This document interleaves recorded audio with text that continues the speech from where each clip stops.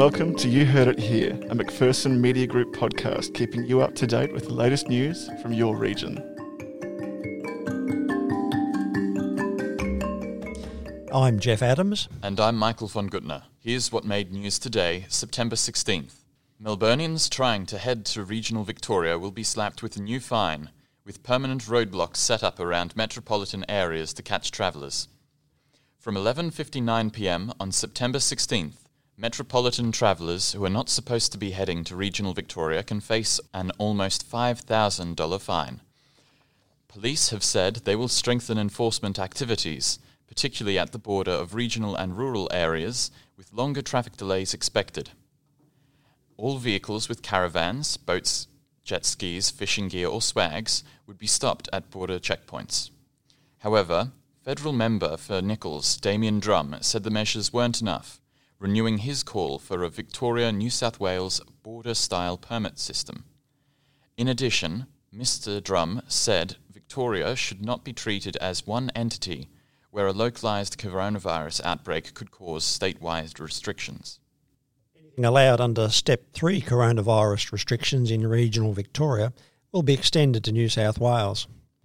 New South Wales Premier Gladys Berejiklian said the changes would take place next week. The amended public health orders, which would allow the change, were currently with the New South Wales Health Minister, Brad Hazzard, and should be signed today or tomorrow.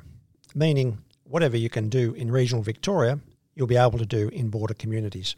Ms Berejiklian said the number of towns would also be increased to possibly include Shepparton, and there would be more exemptions for agricultural workers. All-day parking in the Echuca Central Business District will remain in place for the coming months after councillors voted against adopting changes to time limits. The proposed 2 and 4 hour zones for some all-day parking on street parks won't be introduced until the item is debated at the December council meeting. The changes were set to be introduced to stop workers who may park and take up spots in town that tourists could be parking in. Shepparton has struck it lucky when it comes to Division 1 lottery wins. The area has been announced as the number 1 place in Victoria and second place in Australia, where the most Division 1 lottery entries were sold last financial year. 5 Division 1 tickets were won in Shepparton in the past 12 months, totalling a mammoth prize pool of more than $3.8 million. Shepparton Plaza Lottery and Lovell's Shepparton News Agency each sold 2 of the winning entries. The Goulburn Valley's third park run will start in Murchison once coronavirus restrictions are eased further. Organisers are yet to find a suitable site for the weekly 5-kilometre run, but hope the event brings tourism to the area. Shepparton's park run, organised by volunteers since 2014, has been temporarily put on hold due to coronavirus, but usually attracts hundreds of runners. Planners are looking at a third site in Murchison, with restrictions delaying the process because the event ambassador is currently in Melbourne. The initial prospective site was on River Road, but was too far out of town with no parking or toilets. Organisers are now looking to use the River Road pathway and the Murchison Recreational Reserve. A Tatura hydroponic tomato farm has been convicted and fined $30,000 after a worker's arm was crushed in unguarded machinery last year. Tatura Fresh Proprietary Limited was sentenced on September 14th after pleading guilty to failing to provide or maintain a working environment that was safe and without risk to health. Shepparton Magistrates Court heard a worker was operating a powerful leaf mat washer when his arm was caught in an unguarded winding mechanism, causing serious crush injuries and nerve damage.